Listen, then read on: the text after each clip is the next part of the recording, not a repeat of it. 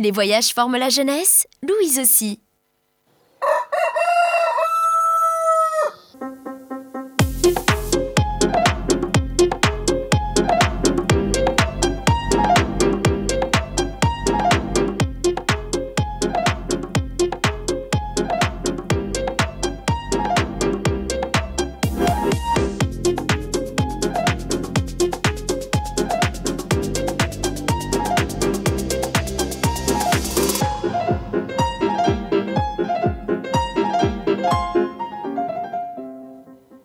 Et bonsoir à vous, chères auditrices et chers auditeurs, et bon retour dans le Coq à l'âne, votre émission du lundi soir sur Louise, où on parle de tout et de rien, et on fait rien avec tout, dans l'actualité et l'anecdote, ça va de soi.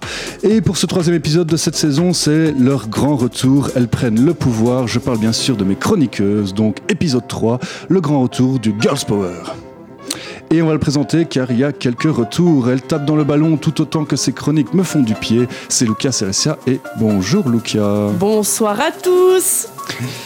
Ça va ? Bon retour ? Ouais, top. T'es contente de revenir ? Je suis motivée. T'es motivée ? Ouais. Allez, c'est parfait alors. Elle aussi, elle nous revient aussi inépuisable que les tendances TikTok, mais aujourd'hui ce sera plus Twitter que TikTok. C'est Shannon Bayet. Bonsoir Shannon et également bon retour. Bonsoir. Autre tendance, autre retour, ceci est un spoil pour sa chronique. On verra ça plus tard. C'est Alison Duvoldi. Bonsoir Alison. Bonsoir Jolan, bonsoir l'équipe. Allez, on est parti pour la suite. Et attention, encore une chroniqueuse. Multitâche à la régie comme en chronique, c'est un véritable couteau suisse. Oui, j'ai bien trouvé ma blague. C'est Jessica Montero. Bonsoir Jessica, qui nous aide également, toujours en régie, mais en plus elle fait mes chroniques. Salut, polyvalente comme toujours. Polyvalente comme toujours, c'est ça. Un vrai couteau suisse. Je refais ma blague. Parce que... On n'avait pas entendu, t'inquiète. Ah oui, ça va. Vous êtes dans le Coq à l'âne sur 104.8 FM ou sur louiseradio.be. Retrouvez-nous en podcast ou sur le site ou encore sur Spotify ainsi que sur notre compte Instagram pour voir en images nos aventures radiophoniques. Allez, c'est parti pour 55 minutes d'actu décalé, d'anecdotes en tout genre.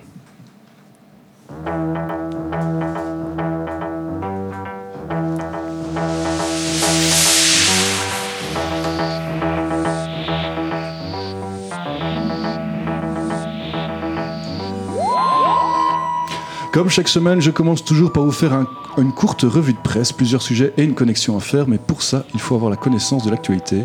Et cette semaine passée, je n'ai littéralement rien suivi. Pas que je ne veuille pas ou parce que je n'ai pas eu le temps, non, j'ai ignoré l'actualité toute la semaine et pourtant je vous écris une chronique, pas pour meubler le temps, mais bien pour partager mes considérations. Même si malgré moi je n'ai pas suivi l'actualité cette semaine, préférant écouter de la musique ou regarder des séries, vous comprendrez le lien avec cette musique en tapis sonore, il ne reste que j'ai entendu quelques trucs. J'ai pu entendre parler du conflit entre la Russie et l'Ukraine, rien qu'en regardant les notifications sur mon téléphone. Je n'ai pas raté le décès de certains acteurs connus dont nous reviendrons au fil de cette émission. Rien qu'en me baladant sur Facebook, j'ai entendu les derniers de nos politiques et de la royauté anglaise au détour de conversations. Et bien entendu, je ne suis pas passé à côté du meilleur et du pire de la presse car il faut bien écrire les chroniques de cette émission. Donc, peu importe où nous sommes dans notre société occidentale, nous restons constamment connectés par nos relations, notre travail ou tout simplement par l'omniprésence de la technologie qui nous entoure. On va dire qu'elle est quasi dans nos poches. Et cela me ramène à ma seconde réflexion, quelle est l'importance de l'information et de l'actualité ? L'information cadre notre rapport au monde, elle façonne notre compréhension de la société et de ce qui nous entoure, de ce qui se passe à l'autre bout du monde, mais aussi aux confins de l'univers. L'actualité est un lien entre un groupe de personnes, une sorte de langage commun à un groupe, que ce soit lire la presse people, la presse spécialisée en politique, médecine, culture et j'en passe. Chaque fois que vous vous informez, vous vous connectez avec d'autres personnes qui s'informent, tout comme vous. L'actualité comme le savoir sont des miroirs d'une partie de votre personnalité et les deux sont complètement relatifs. Vous pourrez citer le nom de tous nos ministres et leurs fonctions, penser que cette connaissance est obligatoire, mais une autre personne pourrait vous dire que le plus important est de connaître la plupart des auteurs de la Pléiade. Et c'est là que l'info est différente du savoir. Elle donne les clés pour mieux comprendre, mieux interpréter ce qui n'est pas votre domaine de connaissance.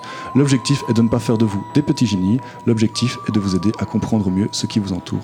Car le savoir est une forme de pouvoir acté sur le monde qui vous entoure. C'est une vision utopiste de journaliste que je vous donne ici, mais mon but, comme tout un chacun ici, est de vous ouvrir à toujours plus de connaissances, avec humour, c'est le sucre, et ne fût-ce que pour tenir le crachoir avec les copains. Bah oui, c'est bien d'avoir des conversations en soirée. Mais ce soir, c'est les copines. Oui, c'est vrai. Et en tant qu'historien et journaliste de formation, je vais vous laisser avec cette considération. L'actualité d'aujourd'hui façonne l'histoire de demain. Comme, je rajoute une plus, comme l'actualité d'hier a façonné l'histoire aujourd'hui. T'es bien sérieux ce soir, Jolan. Oui, mais on va être moins sérieux après.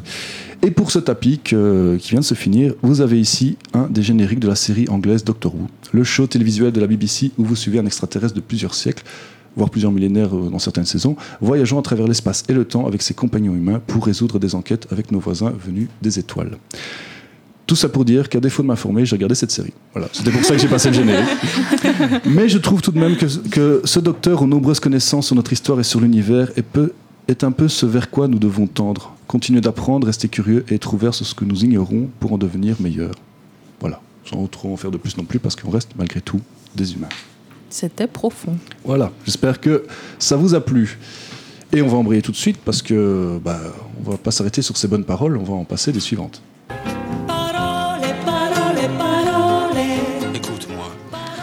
Tout le monde se souvient de ce QR dirigé par ce magnifique Sacha Daoud sur la une tous les... Mercredi. C'était le mercredi ? Mercredi. Oui, okay. Tu vois, j'ai pas suivi l'actualité.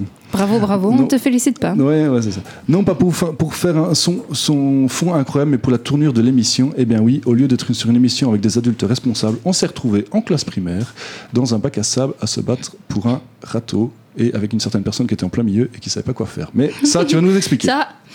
Alors oui, une émission qui aurait pu être l'émission de l'année. On est quand même face à 6 présidents de parti, dont 3 étant dans la majorité fédérale. Je pensais réellement me trouver face à un débat qualitatif où j'allais enfin comprendre ce qu'allaient être les décisions du conclave budgétaire.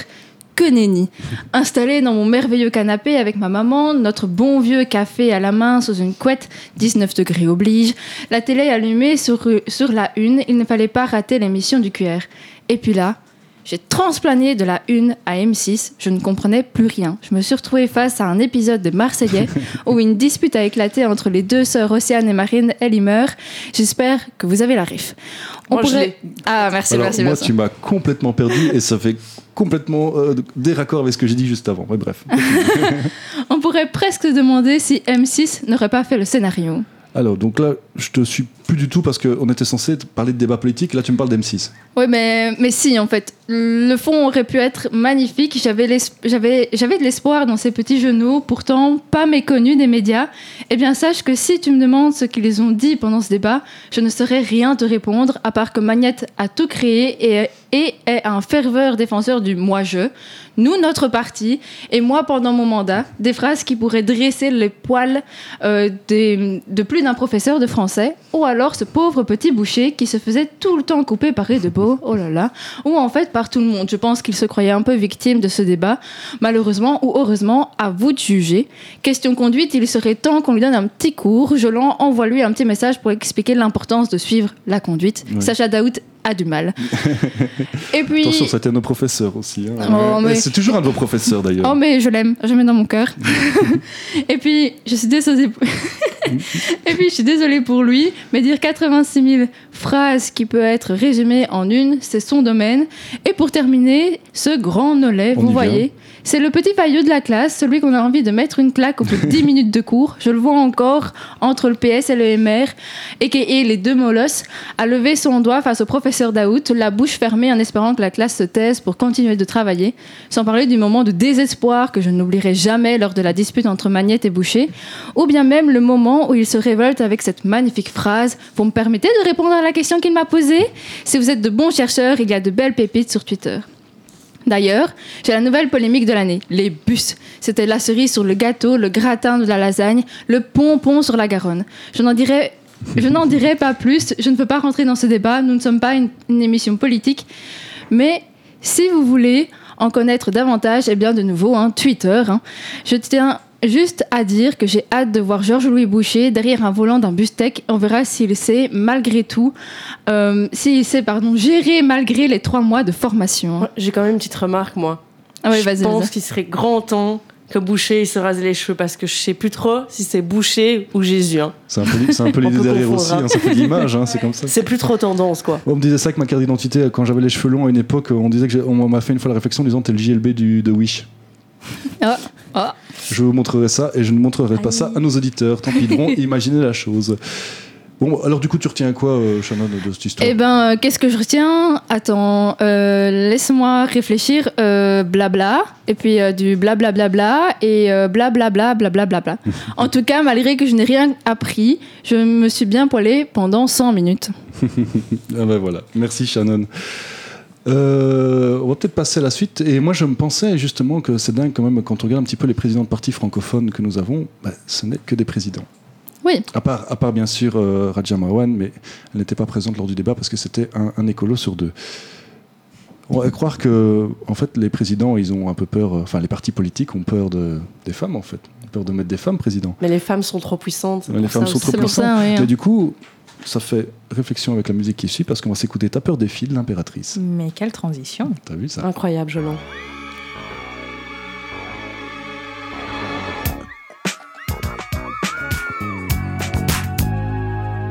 Bonne soirée avec Louise. Vous êtes de retour dans le Coq à l'âne sur 104.8 FM sur Louise Radio. Et c'était l'impératrice, Ta peur des filles. Et je me suis dit que je ne pouvais pas passer à côté de cette chanson pour le Girls Power, là où je l'avais oublié dans la saison 1. Donc voilà, c'est corrigé pour ce mois. Maintenant, on va parler un petit peu d'autres sujets. On va parler de Chine. Mais avant, on va quand même s'écouter les éphémérides.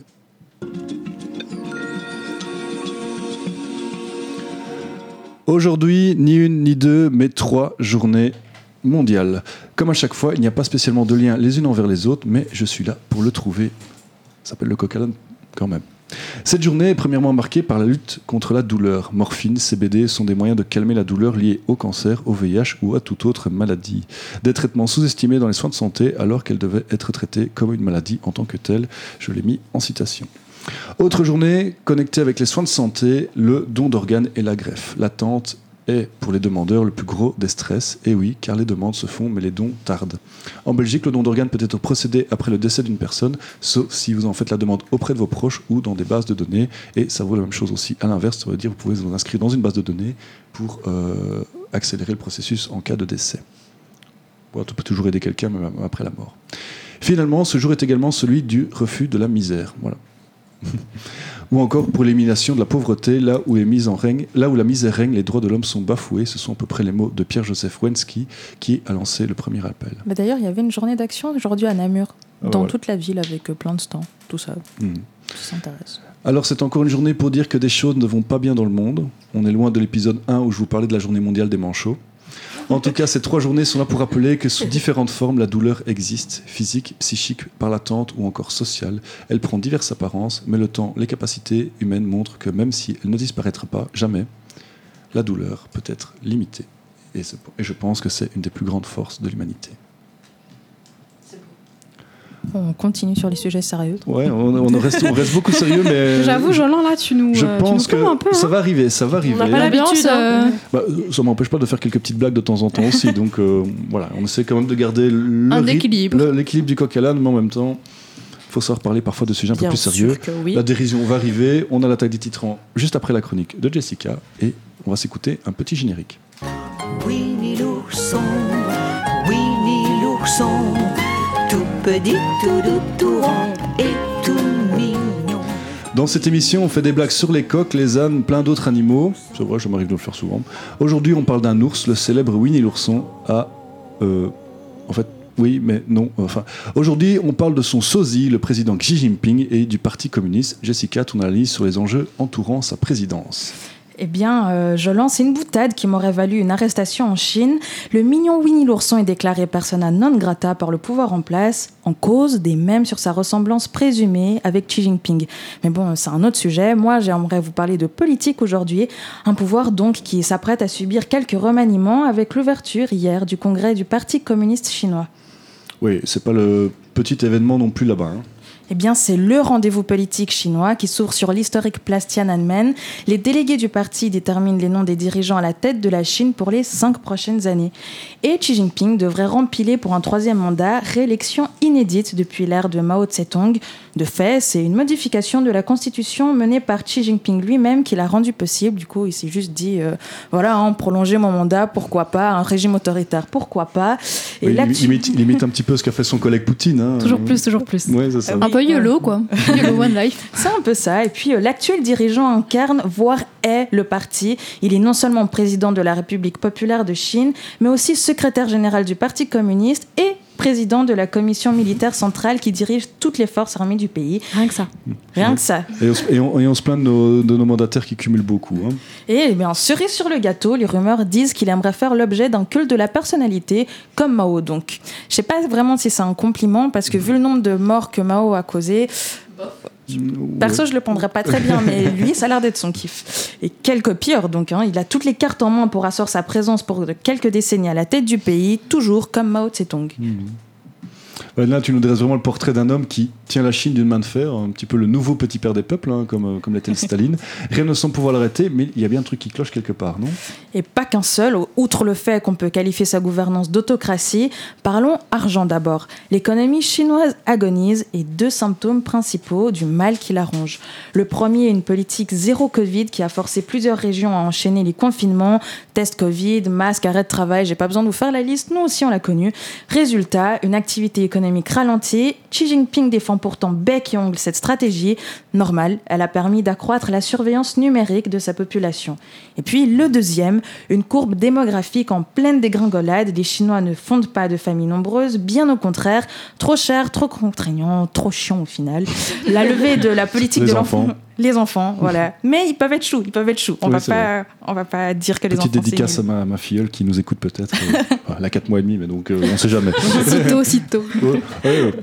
J'y travaille, hein, aux grandes dames de mon grand frère, ma belle-sœur. Eh bien, la levée de la politique de l'enfant unique pour stimuler les naissances n'a donc pas eu l'effet escompté. Si vous me suivez bien, pas de bébé, plus de pépé, donc moins de travailleurs et une activité économique, là aussi, ralentie. Ouais, donc du coup, ça fait vraiment pas mal de problèmes. Il y a quand même des alliés et le peuple veut vraiment envie de le revoir, en fait. Eh bien, la politologue Valérie Niquet rappelle sur les ondes de la radio-télévision suisse, parce que oui, ma Suisse, l'enjeu principal se situe du côté de la recomposition du bureau du Parti communiste. Je cite, « Là, il n'y a que quelques personnes autour de Xi Jinping. Reste donc à savoir si des personnes proches de lui seront nommées ou pas.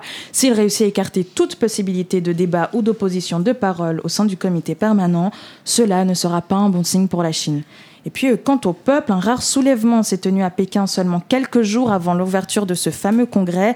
Bien sûr, la police y a rapidement faim, comme on pouvait s'y attendre. C'était sans compter la fuite de vidéos sur Internet. Pareil pour les manifestations anti-mesures Covid à Shanghai et à Pékin qui ont eu lieu ces derniers mois. En résumé, Xi Jinping, ce n'est pas l'adorable Winnie l'ourson, mais plutôt un Mao en devenir. Et si sa réélection est presque assurée, il va devoir renforcer d'autant plus le pouvoir du Parti communiste sur le système chinois, à craindre que ce soit à coup de mesures autoritaires. Comme d'habitude. J'avais juste envie de me le réécouter. Pas de souci. Autant faire des petites blagues à la fin de cette chronique toute sérieuse. Oui, c'est vrai qu'on est un peu trop sérieux aujourd'hui, il va falloir retravailler ça. C'est quand même toute mon enfance, cette musique, moi. Désolée de l'avoir trash. Un peu lié à Xi Jinping, bof. Hein. T'as tout ruiné. Ouais, on a tout ruiné, mais c'est pas grave, on s'en sort très bien. D'ailleurs, ça me fait penser à un truc, je pense que je n'ai jamais parlé d'actualité de Chine dans l'attaque des Titans. Et je vais pas corriger ça aujourd'hui. Merci de nous dire. Et ça, c'est le mauvais générique. C'est pas grave. Pardon, il fallait toujours faire des fautes.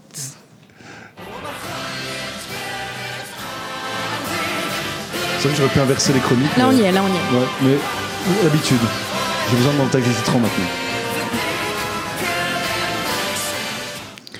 Et voilà, donc vous connaissez le principe de l'attaque des titrants, c'est tout simplement le meilleur du pire de la revue de presse qu'on va commenter. Et je vous ai sélectionné une dizaine de titres qu'on va pouvoir un petit peu s'amuser et rigoler. Et on commence par toi, Jessica, justement.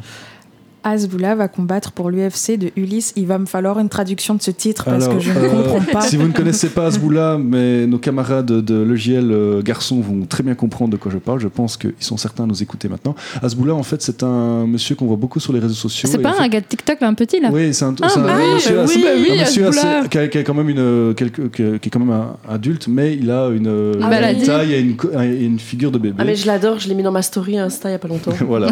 On a une fan. C'est son best-of. Voilà, apparemment, il va combattre pour l'UFC. Alors, je suis vraiment étonné de me dire comment il va faire pour combattre pour l'UFC. Alors, j'ai regardé un peu l'information. Apparemment, c'est un moment promotionnel. Je pense pas qu'il va faire grand-chose et qu'il va se prendre des coups. Parce que, bon, malgré le fait que ce soit un adulte, ça donne quand même l'impression de tabasser un enfant de 8 ans. C'est un peu déloyal. Hein. Ouais, c'est vraiment un peu déloyal, oui. Allez, à la suivante. Des extraterrestres en Russie, d'étranges lumières éveillent les craintes. Alors franchement, les Russes, ils savent plus quoi inventer, parce que dernièrement, on avait le côté que les soldats ukrainiens étaient des mutants. Maintenant, ils vont nous dire qu'en fait, les Ukrainiens sont liés avec les extraterrestres et on n'est pas sorti de l'auberge. Alison, tu avais quelque chose à rajouter? Non.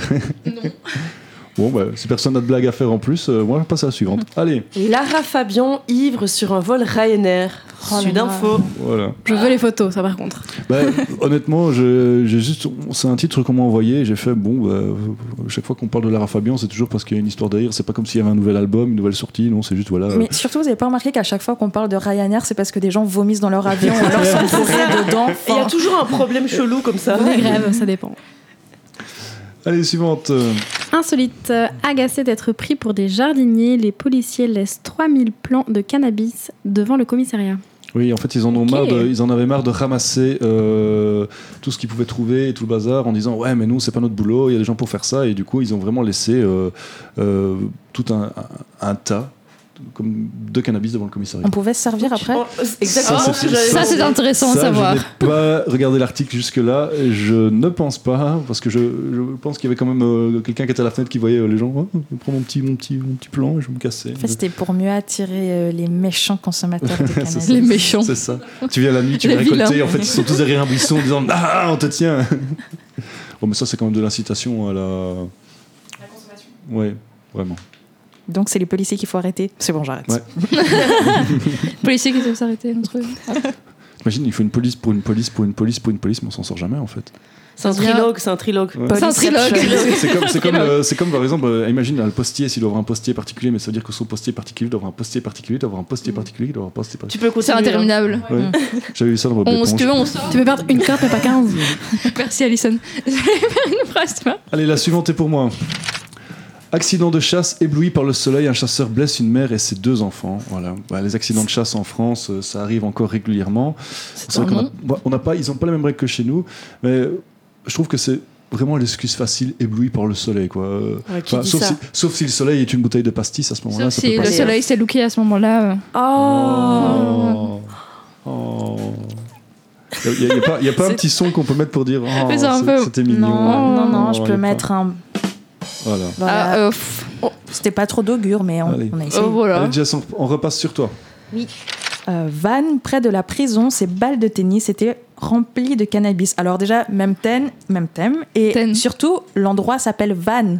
Pourquoi? Vous connaissez pas Vannes? Non. Oh, quand même. Allez, vas-y, fais-nous, explique-nous ta vanne. Non, il n'y a pas, mais c'est quasiment de chez moi, donc... Lucas qui rigole. Voilà. Désolé, c'était facile. Non, mais voilà, comme quoi, à mon avis, ils ont peut-être repris justement du cannabis des plants qui traînaient devant le commissariat pour mettre ça dans les balles de tennis pour renvoyer ça en prison. Franchement, c'est un peu le nouveau commerce triangulaire. Tu vas chercher le cannabis devant le commissariat, tu l'envoies en prison, la prison consomme et puis en final, tu renvoies des gens en prison. Enfin, vous avez compris la boucle. Shannon. Dordogne, faute de temps, elle accouche dans un champ. Franchement, phobie. Finalement, c'est naturel. Ouais, mais bon, t'imagines. Alors, je dois avoir si peur. Je t'écoutais, je me dis, j'avais trouvé une blague en faisant ça, et en fait, je l'ai pas. Je suis pas revenu tout de suite dessus. Bah oui, dans un champ, mais on fait comme ça. Tu te fais attaquer par un renard. C'est pas une forêt, hein. Non. Attends, tu pourras dire aux enfants qui sont nés dans les choux. Bravo. Ça dépend quel champ. Mais ça, c'est pas précisé, mais un champ de choux. Un champ de choux. Chanchou. La suivante. C'était intense. Alors passons. Alors là, je tiens quand même à dire qu'on va parler de mon émission préférée. Tu n'as pas voulu chatouiller mon lézard. Titre. Balou surprend Cathy dans L'amour est dans le pré. J'adore. Alors, j'ai juste repris le titre parce que j'étais là en mode de dire mais je connais la chanson. Franchement, un titre dans un titre, c'est génial. Pas mal. Franchement, T'as pas voulu chatouiller mon lézard, je te ferai Mimi, je te ferai Minette, c'est ça la chanson. Je suis trop jeune, Jolan, j'ai pas la ref. j'ai pas la réponse. C'est un chant qu'on retrouve dans les bitus, donc dans les chants étudiants. Donc oui, il y a même une version anglaise. On n'est plus étudiants. J'ai loupé toute ma vie estudiantine, là, en fait, vu que je connais pas ça. Ouais. La flûte. J'espère que reprends-toi. certains de nos éditeurs comprendront. Allez, Alison, suivante. Borin. Oui, Borin. La bougie au menu d'un restaurant pendant 1 mois. Déjà, il y a une faute d'orthographe à Borin. Ah, c'est peut-être moi Non. qui ai fait une faute de frappe. C'est un G à la Tu fin. vois, nos auditeurs n'entendent pas la faute de frappe. Merci Lucas. Oui, bon, je le dis quand même. Oui, ça va, je fais attention. C'est en Belgique? Oui. Ouais. Moi, je connais pas du tout. Donc voilà, tout ça pour dire qu'il y a encore un restaurant qui va tenir la chandelle. Oh, je suis vraiment bon public d'avoir rigolé. Si bon public. Mais, en fait, je trouvais que l'origine pour laquelle j'ai mis le titre, c'est que comme ça fait vraiment. Le titre est ambigu, la bougie au menu d'un restaurant. C'est comme si les gens allaient manger des bougies. Tu reprendrais bien un petit peu de ma chandelle. Hein. Ah, Ok, là, désolé, je me suis encore enfoncé. J'ai mis le truc. Allez, Jolan, la dernière. Passons. Passons. Je crois que je me suis vraiment bien enfoncé aujourd'hui sur cette attaque des titrons. Hein. Jess ? Titre. Après les sacs poubelles, Balenciaga vend des sacs à main en paquets de chips. j'achète. Honnêtement, j'achète. Juste parce qu'il y a Balenciaga. Ouais. Juste Très pigeon, pardon. Très stylé, Ou finalement. Lay's, parce que si c'est des chips. Voilà. Voilà, en fait, moi je trouve que le titre il parle de lui-même. En fait, j'ai pas grand chose à rajouter dessus en plus. Non, c'est clair.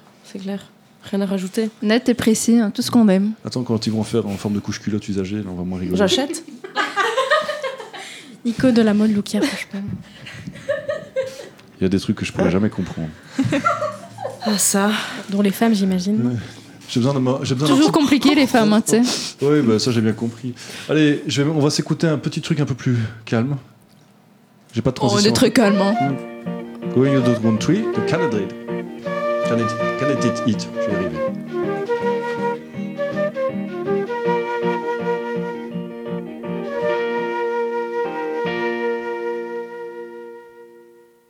Atypique, éclectique, authentique, c'est Louise. Troisième partie du Coq à l'âne sur Louise Radio. Et là, je vous ai prévu.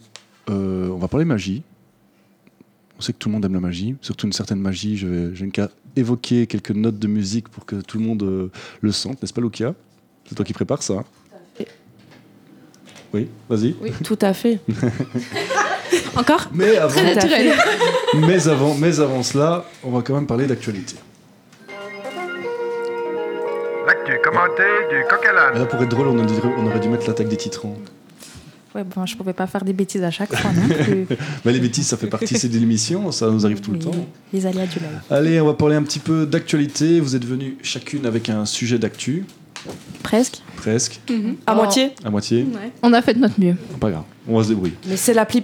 Non, mon info, elle est pour toi. Jojo. Je prends. Allez, on va commencer par Alison. Tu vas nous parler. Ouais, moi je voulais revenir sur un truc qui s'est passé il y a une bonne semaine déjà. Mais je sais pas si vous avez suivi, Squeezie a organisé un Grand Prix Explorer sur le circuit Bugatti au Mans le 8 octobre, avec plein de youtubeurs et streamers français. Je sais que c'est quelque chose qu'il avait commencé à préparer il y a plus d'1 an et demi, mais je me pose quand même des questions. Je pense que le choix de la discipline de F4 a été un peu influencé par Netflix, qui a sorti à peu près à ce moment-là une série sur la F1. Mais compte tenu de l'actualité, avec le prix de l'essence qui est toujours haut, les grèves de raffinerie qui durent depuis des semaines en France et l'attention qu'on porte au climat de nos jours, est-ce que c'était vraiment raisonnable ?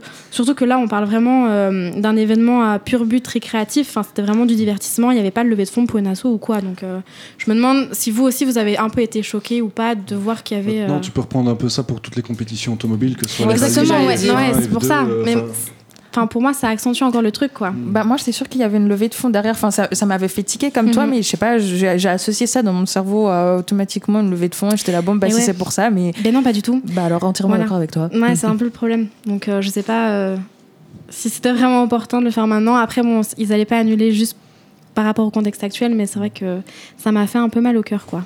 Je comprends tout à fait. Merci. Shannon, tu avais aussi un petit sujet. Ben oui. Moi, je trouve qu'en ce moment, beaucoup d'acteurs décèdent. Et c'est un peu triste. Genre, par exemple, la femme... tu vas arrêter d'essayer de me piquer mon micro. Mais c'est l'automne, Shannon. Les fleurs et les feuilles meurent. C'est Calmez-la. T'es dissipée, hein. Un enfant dissipé. Mais oui, mais par exemple, la femme d'Arabesque, là, c'était un peu tous mes samedis matins avec ma grand-mère. Elle est décédée. Angela Lansbury qui est décédée. On a plusieurs personnes d'Harry Potter qui est décédée aussi. On va en parler dans pas longtemps. Genre, c'est vraiment triste, quoi, en ce moment. J'ai pas vraiment beaucoup plus d'actu, mais je voulais juste dire un peu mon ressenti, comme quoi mon petit cœur, il est blessé. Oui. Mais en fait, on a toujours cette impression d'avoir beaucoup d'acteurs qui décèdent en même temps. On avait fait la même chose en 2016 avec notamment Alan Rickman qui était décédé. Et en fait, c'est juste que c'est parce que c'est beaucoup de connards que le grand public d'acteurs. De connards. Non, j'ai dit de donneurs. J'ai dit de donneurs. Voilà les vilains mots à l'antenne. Oh, comme si. C'est pas mal d'acteurs que le grand public connaît qui décèdent. Et alors à ce moment-là, c'est qu'on a l'impression qu'il y a beaucoup d'acteurs qui décèdent d'un coup. Mais en fait, c'est pas spécialement vrai. Il y en a autant qui décèdent chaque année. Et je pense qu'on peut pas. Bon, sauf si bien sûr il y a une bombe nucléaire qui tombe sur Hollywood. Là, on va avoir beaucoup d'acteurs qui vont décéder d'un coup. Pas que des acteurs, je pense. Ouais, mais pas des acteurs non plus, mais. À la fin, c'est un peu comme. Je sais pas, quand tu regardes tout le temps, genre, par exemple, tous les samedis, une émission et qu'un acteur décède, tu te dis. C'est comme si c'était un membre de ta famille. C'est ça.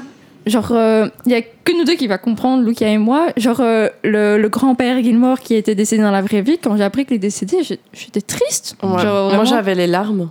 Les larmes qui coulaient comme ça, tu vois, tout doucement sur mes joues. Mais je les ai pas retenues. Ne retiens pas tes larmes. Les salles et ton chagrin. Pleurer, ça fait du bien. Pleurer, ça fait du bien. C'est vrai.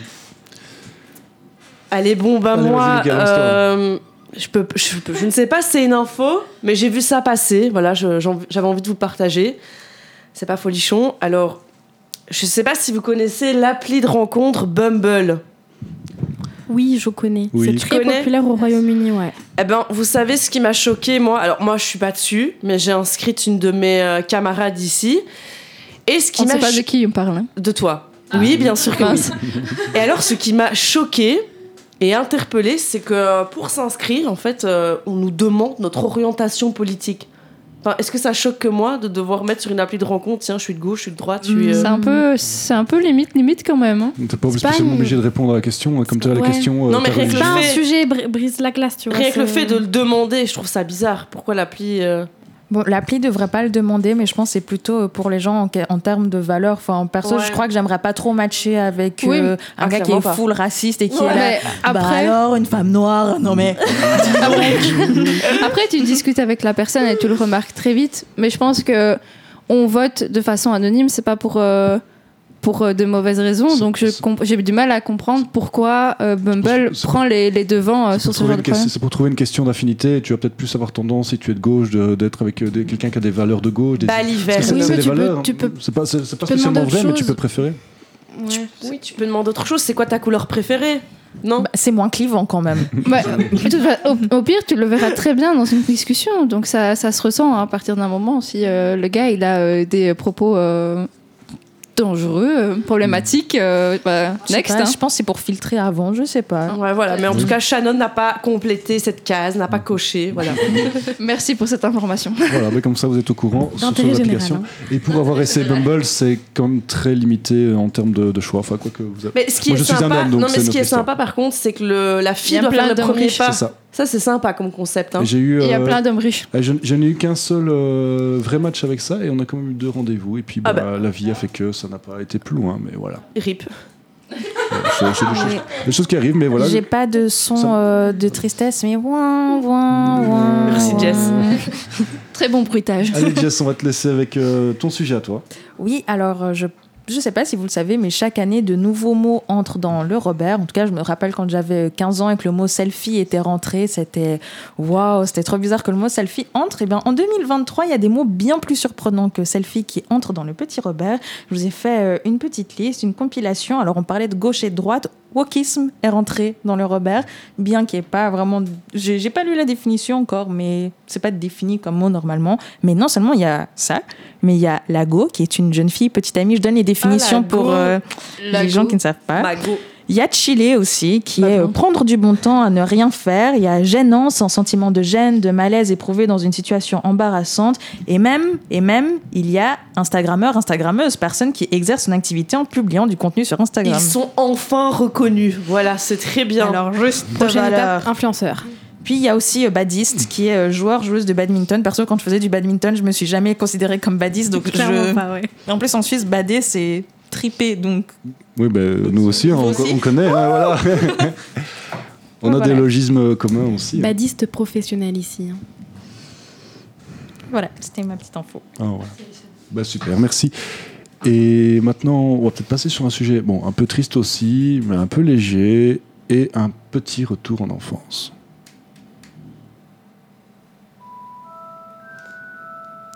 Ça, vous l'avez compris avec les quelques notes. Je vous l'avais annoncé.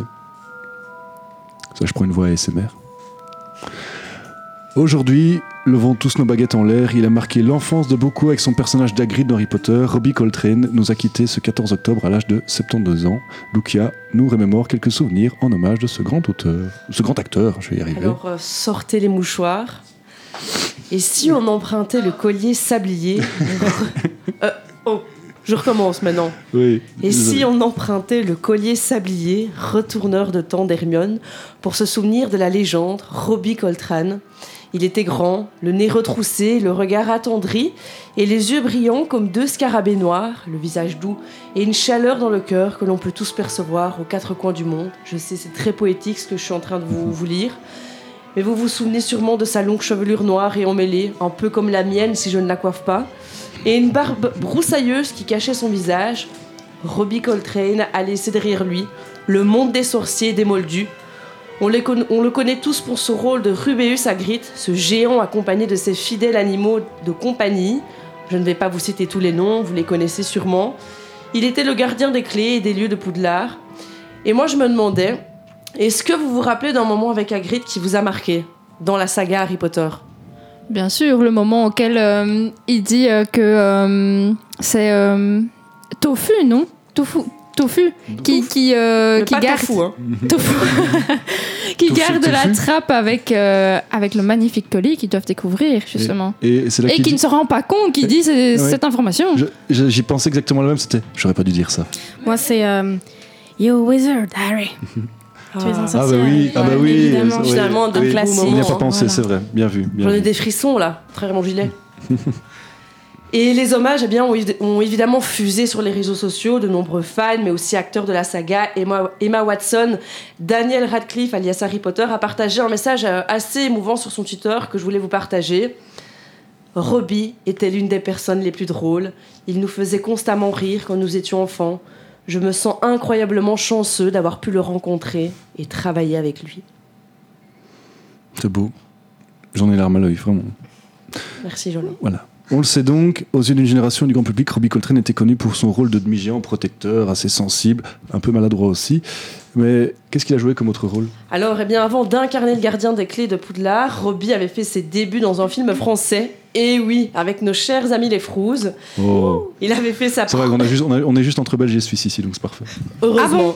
Ah oui, excuse-moi, j'ai bugué, désolé, j'ai bugué. Ah oui, merci. Ouais, mais les Bretons, c'est pas vraiment des Français. C'est vrai, c'est des Bretons. C'est des Bretons, voilà. Oh, comment je me suis rattrapé sur ce coup-là, là. Alors donc, il avait fait sa première apparition dans La Mort en direct en 1980, où il joue le petit rôle d'un chauffeur de limousine. Ensuite, il a enchaîné les rôles dans des registres très variés, en passant par Flash Gordon à la comédie musicale Absolute Beginners, je connais pas. ou encore le thriller Mona Lisa. Non plus. Mais ce n'est qu'en 1980 que Robbie perce réellement sur les écrans avec la série policière Crackers, et aussi, bien évidemment, sa carrière d'école à l'international avec James Bond Golden Eyes, où il incarne un mafieux russe et ex-agent du KGB, donc totalement aux antipodes d'Hagrid finalement.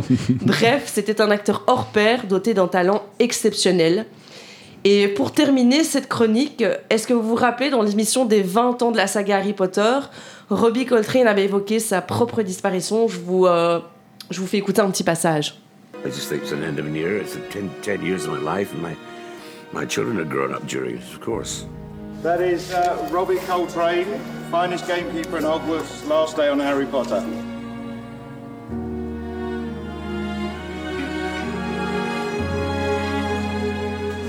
The legacy of the movies is that my children's generation will show them to their children. So you could be watching it in 50 years' time. Easy. I'll not be here, sadly. But Je pourrais pleurer. don't you think on it for 1 minute. But Hagrid will. Yes. Alors voilà, très très émouvant. Et pour ceux qui ne sont pas bilingues, je vais vous résumer vite fait ce qu'il a dit. Alors, la génération de mes enfants montrera les films à ses enfants. On regardera toujours ces films dans 50 ans. Je ne serai plus là, malheureusement, mais Hagrid, lui, sera là. Robbie Coltrane aura marqué toute une génération et restera dans nos mémoires comme le plus généreux des demi-géants, habitant dans la cabane à l'orée de la forêt interdite. Poudlard ne pourra jamais se passer de vous, Hagrid.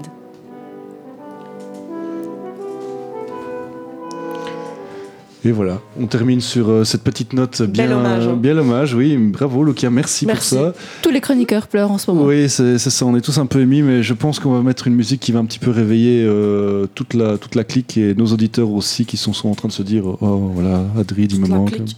Toute la clique. Toute la clique. Bang bang. Bang bang. Vous êtes pas commune pour rien. Hein. Allez, c'est parti pour Hot and Cold de Katy Perry.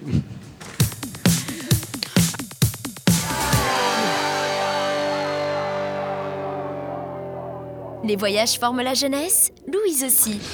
Toujours dans le coq à l'âne pour cette dernière partie. On remercie Jessica qui nous a quittés parce qu'elle a quand même un train à prendre. Et on est parti pour la dernière partie de cette émission avec la chronique d'Alison. Mais avant ça, on va se faire un petit info ou un fox. Fake news. The fake news. They tell you. Fake news. Meilleur générique. It's fake news. Fake news. Fake news. Fake news. Fake news. Fake news. Le principe est simple, c'est un petit jeu où je vais vous donner 5 infos. Il y a dedans des vraies infos, des fausses infos, et le but c'est à vous de deviner laquelle est laquelle. Louis, t'as un stylo, du coup tu comptes les points ? C'est toi non, non. Bon, allez, je compte les points, je note. Alors, Alison, Shannon, Lucia. Première info. Le Qatar prévoit des zones pour faire dessouler les supporters ivres durant la Coupe du Monde.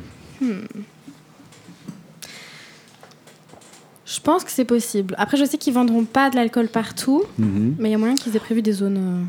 Honnêtement, je trouve que c'est une très bonne idée. Moi, je pense que c'est une vraie info, il me semble l'avoir vu. Oui, c'est une vraie info, vous avez raison. Yeah. Allez, Ah oui, moi j'ai pas compris le principe, je dis, je donne juste mon avis. Alors, info suivante. Un jongleur joue au funambule entre deux feux rouges à Bruxelles. Bon, c'est largement possible. Il y en a plein des saltimbanques en vrai. Moi je pense que c'est vrai. L'expression Alison, 80 ans. Le saltimbanque. Oui. L'homme de foire de la rue. Moi je dis oui. Moi je dis oui. Allez, non. Bon bah les filles, vous avez tous les deux points. Et à toi, merde. Shannon. T'as voulu faire différemment de nous et finalement, regarde. Je suis le groupe, Shannon. Ouais. Moi, je suis pas un mouton. Pour les... Mari.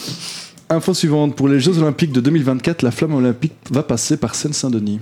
C'est n'importe quoi, ça c'est faux. Tu crois ? Je t'avoue que j'en ai... vous mettez un doute. Moi je dis faux, les filles. Allez, Suivez-moi. En vrai, c'est vrai, non, je pense pas. C'est Je faux. pense pas, non. C'est faux. Alors, ouais, quand j'ai écrit cette info, J'ai suivi, j'ai intérêt à avoir le point.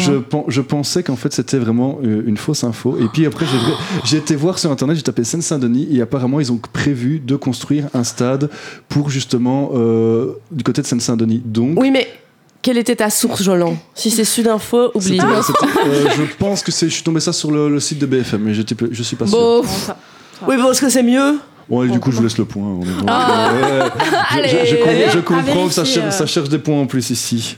ça c'est clair. Joe Biden donne un conseil de drague déplacé à une jeune fille. Je pense pas que c'est vrai. Hein. Avec l'âge. Mais non, même pas. Mais vu comment il prend le droit de la femme assez à cœur, ça m'étonnerait. Oui, ça, c'est ce qu'on voit via les médias, ce qu'il dit, mais quand il est tout seul chez lui. Oui, mais est-ce que toi qu'il ait pas fait que ça soit un peu interprété. Je Ouais, sais pas. tu sais bien, les médias, ça extrapole, des fois. Bon. Non. Moi, je dis faux. Moi, je dis que c'est faux aussi. C'est faux. Ali ? Ouais, non, c'est faux. Bon, aucun point pour aucune d'entre vous. Non, En fait, alors, je vous explique vite fait l'info. En fait, j'ai dit conseil de drague, mais bon, c'est moi qui ai un peu joué sur l'ambiguïté du terme. C'est ta faute, tu nous mets le point. Je le fais exprès à chaque fois, Alison est tout court. Le but, elle nous dit rien. Cette histoire, c'était en fait, lors d'un, je ne sais plus dans quel coin, il avait été dans un collège, et en fait, il a dit à une jeune fille, rien de sérieux avec les hommes avant 30 ans. Donc c'était pour dire d'une manière ou d'une autre, amusez-vous jusqu'à vos 30 ans. Et à ce ça va. On était sûr. Oui, mais on est quand même dans un pays comme les États-Unis où dire que voilà, je vais pas aller plus loin. Voilà. Merci pour ton argumentation. Oui, je sais, j'ai toujours ce problème, j'arrête pas de corriger ce stock depuis tantôt et ce tic de langage, et à chaque fois que j'essaie de corriger ce tic, plus j'en rajoute une couche. Donc on m'excusera, je vais dire voilà 50 fois comme ça, à un moment donné ça va finir bien par passer. Allez, dernière info, les ossements trouvés dans la tour de Londres sont en fait ceux des anciens corgis de la reine. C'est drôle, mais non, je pense pas. Non, allez, là tu vas pas nous avoir, Jojo. Non, je ne vous aurai pas. Il faut pas pousser Bobo dans les cactus. Hein. Il faut pas pousser la reine dans les cactus, dans les orties. Oh. Bon, égalité entre Alison et Luca et Shannon. Ok. Tu es deuxième. Check. Revanche. Ouais, on fera la revanche une prochaine fois. En attendant. De toute façon, être premier, c'est surcoté. Non, c'est mon numéro de maillot au foot. Je tiens à le dire à tout le monde. Oui. Numéro 1. Numéro 1. On y pensera. Merci. Super. Alison, c'est à toi. Bon, Alison, cette semaine, tu nous parles du grand comeback d'une émission française très connue. Je vous laisse deviner laquelle. Non, mais Alison, vas-y. C'est pas mon générique, mais. Mais y a pas de souci. On peut faire avec. Donc je le fasse. J'ai mis Love Génération Bob Sinclair, c'était ça? C'est pas ce que j'ai envoyé, mais c'est pas grave. Dommage. Si, comme moi, vous faites partie de la génération Z ou des millennials, vous ne l'aurez du coup pas reconnu. Mais c'était le générique de la Star Academy, l'émission phare de TF1 qui a rythmé vos samedis soirs dans les années 2000. Alors, comme tu l'as dit, Jolan, en fait, tu l'as pas dit, le célèbre télécrochet revient après plus de 10 ans d'absence. Je m'adresse aux chroniqueuses. Est-ce que vous avez regardé le prime de samedi? C'est ça? Non, c'est celui que j'ai enregistré. Alors, moi, j'ai regardé une partie, mais j'ai pas su continuer parce que je bossais taf oblige chez OJL, tout ça. Ouais. Mais j'ai regardé le début et j'ai eu les frissons de revoir Nikos. Enfin, vraiment, c'était comme avant. Moi, j'ai regardé une partie aussi, pas pour travailler parce que j'étais juste fatiguée. Mais ouais, c'était vraiment cool. On retombe un peu en enfance. Genre, c'était vraiment sympa. Donc, vous avez bien aimé? J'ai bien aimé le début et je vais regarder demain sûrement la suite. Oui, parce que là, les chroniques, les quotidiennes ont commencé déjà. Back to 2003 là. Hein. Carrément. Clair, hein. Mais alors moi, ce qui m'a poussé à regarder, c'est surtout la nostalgie parce que cette émission a vraiment bercé mon enfance. Et pour son retour, la Starac a fait les choses en grand. On prend les mêmes et on recommence parce que oui, le générique, ce n'est pas la seule chose qui n'a pas changé. La Starac, c'est avant tout un château emblématique, celui de Damary-Lélis, situé en Seine-et-Marne, et un présentateur vedette, Nikos Aliagas, le grec le plus connu de la télévision française et adepte des télécrochets. Et l'édition de cette année, ça dit quoi ? Alors, ils seront 13 chanteurs, je vous fais grâce de leur prénom, enfermés dans le château pendant 6 semaines sous l'œil attentif des caméras. Leurs journées seront rythmées entre cours de chant, de danse, d'expression scénique, de théâtre et de sport. Le meilleur du pire sera bien entendu retransmis lors des quotidiennes. Les évaluations détermineront les nominés qui se battront pour garder leur place lors des primes en direct. Cette recette qu'on connaît en fin de compte par cœur. Et cette année, Robbie Williams est le parrain.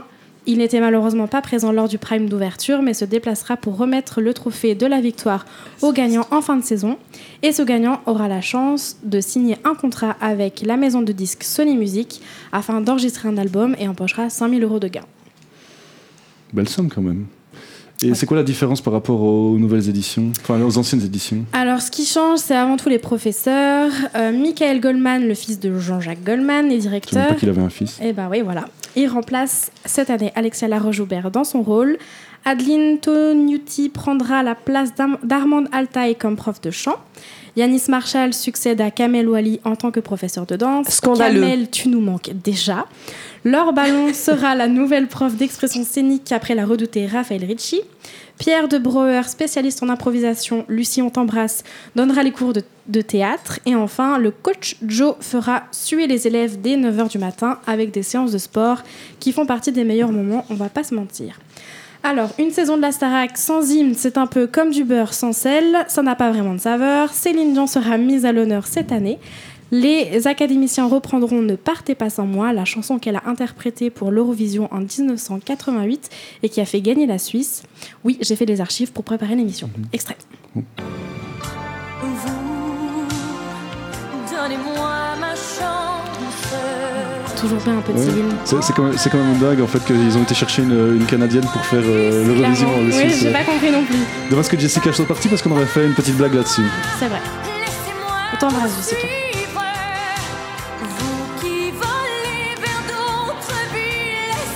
Eh bien, c'est super. Alison, j'avais laissé ça tout doucement en tapis et coupé tout doucement. Parce qu'on va arriver à la fin. Je vous avais prévu une petite devinette, mais je vais la garder pour la semaine prochaine parce qu'elle est assez chouette. Spoiler alert, elle va parler de Jack Nicholson. Alors j'en profite pour faire une petite dédicace à certains de nos auditeurs. Donc Sébastien, Catherine, si vous en entendez, cette émission vous est dédiée. J'aime bien faire ça de temps en temps. Big up. Big up. Voilà, comme ça, les choses sont faites. C'est épuisant, Faut plein de petits mots comme ça. Et voilà, c'est la fin de cette émission. J'ai encore dit voilà. J'ai vraiment essayé de corriger ça pour la semaine prochaine. Voilà, merci beaucoup, Jolan. Merci. Big up à mon cousin du 53. Allez les filles, merci pour cette émission. Merci Shannon. Des bisous. Merci Ali, Alison. Merci beaucoup. Nous. Et merci Lucas. Avec merci plaisir. Jess qui nous a Des backé. becs. Des becs. Chips. Sister. Allez, je vous laisse avec. Et bonne semaine à tous. Et on remet l'antenne. Oui, bonne semaine à la semaine prochaine. J'aurai une annonce à vous faire, mais je n'ai pas le temps. On se retrouvera le 31 décembre, je l'explique, pour vite fait, pour une émission spéciale. Le Coq à l'âne rencontre le grand bordel de 3h. Donc 31 octobre, pas décembre. 31 octobre. T'as dit décembre. Autant pour moi. Oh, on est en retard. Allez, on vous laisse l'antenne. Ciao. Ciao.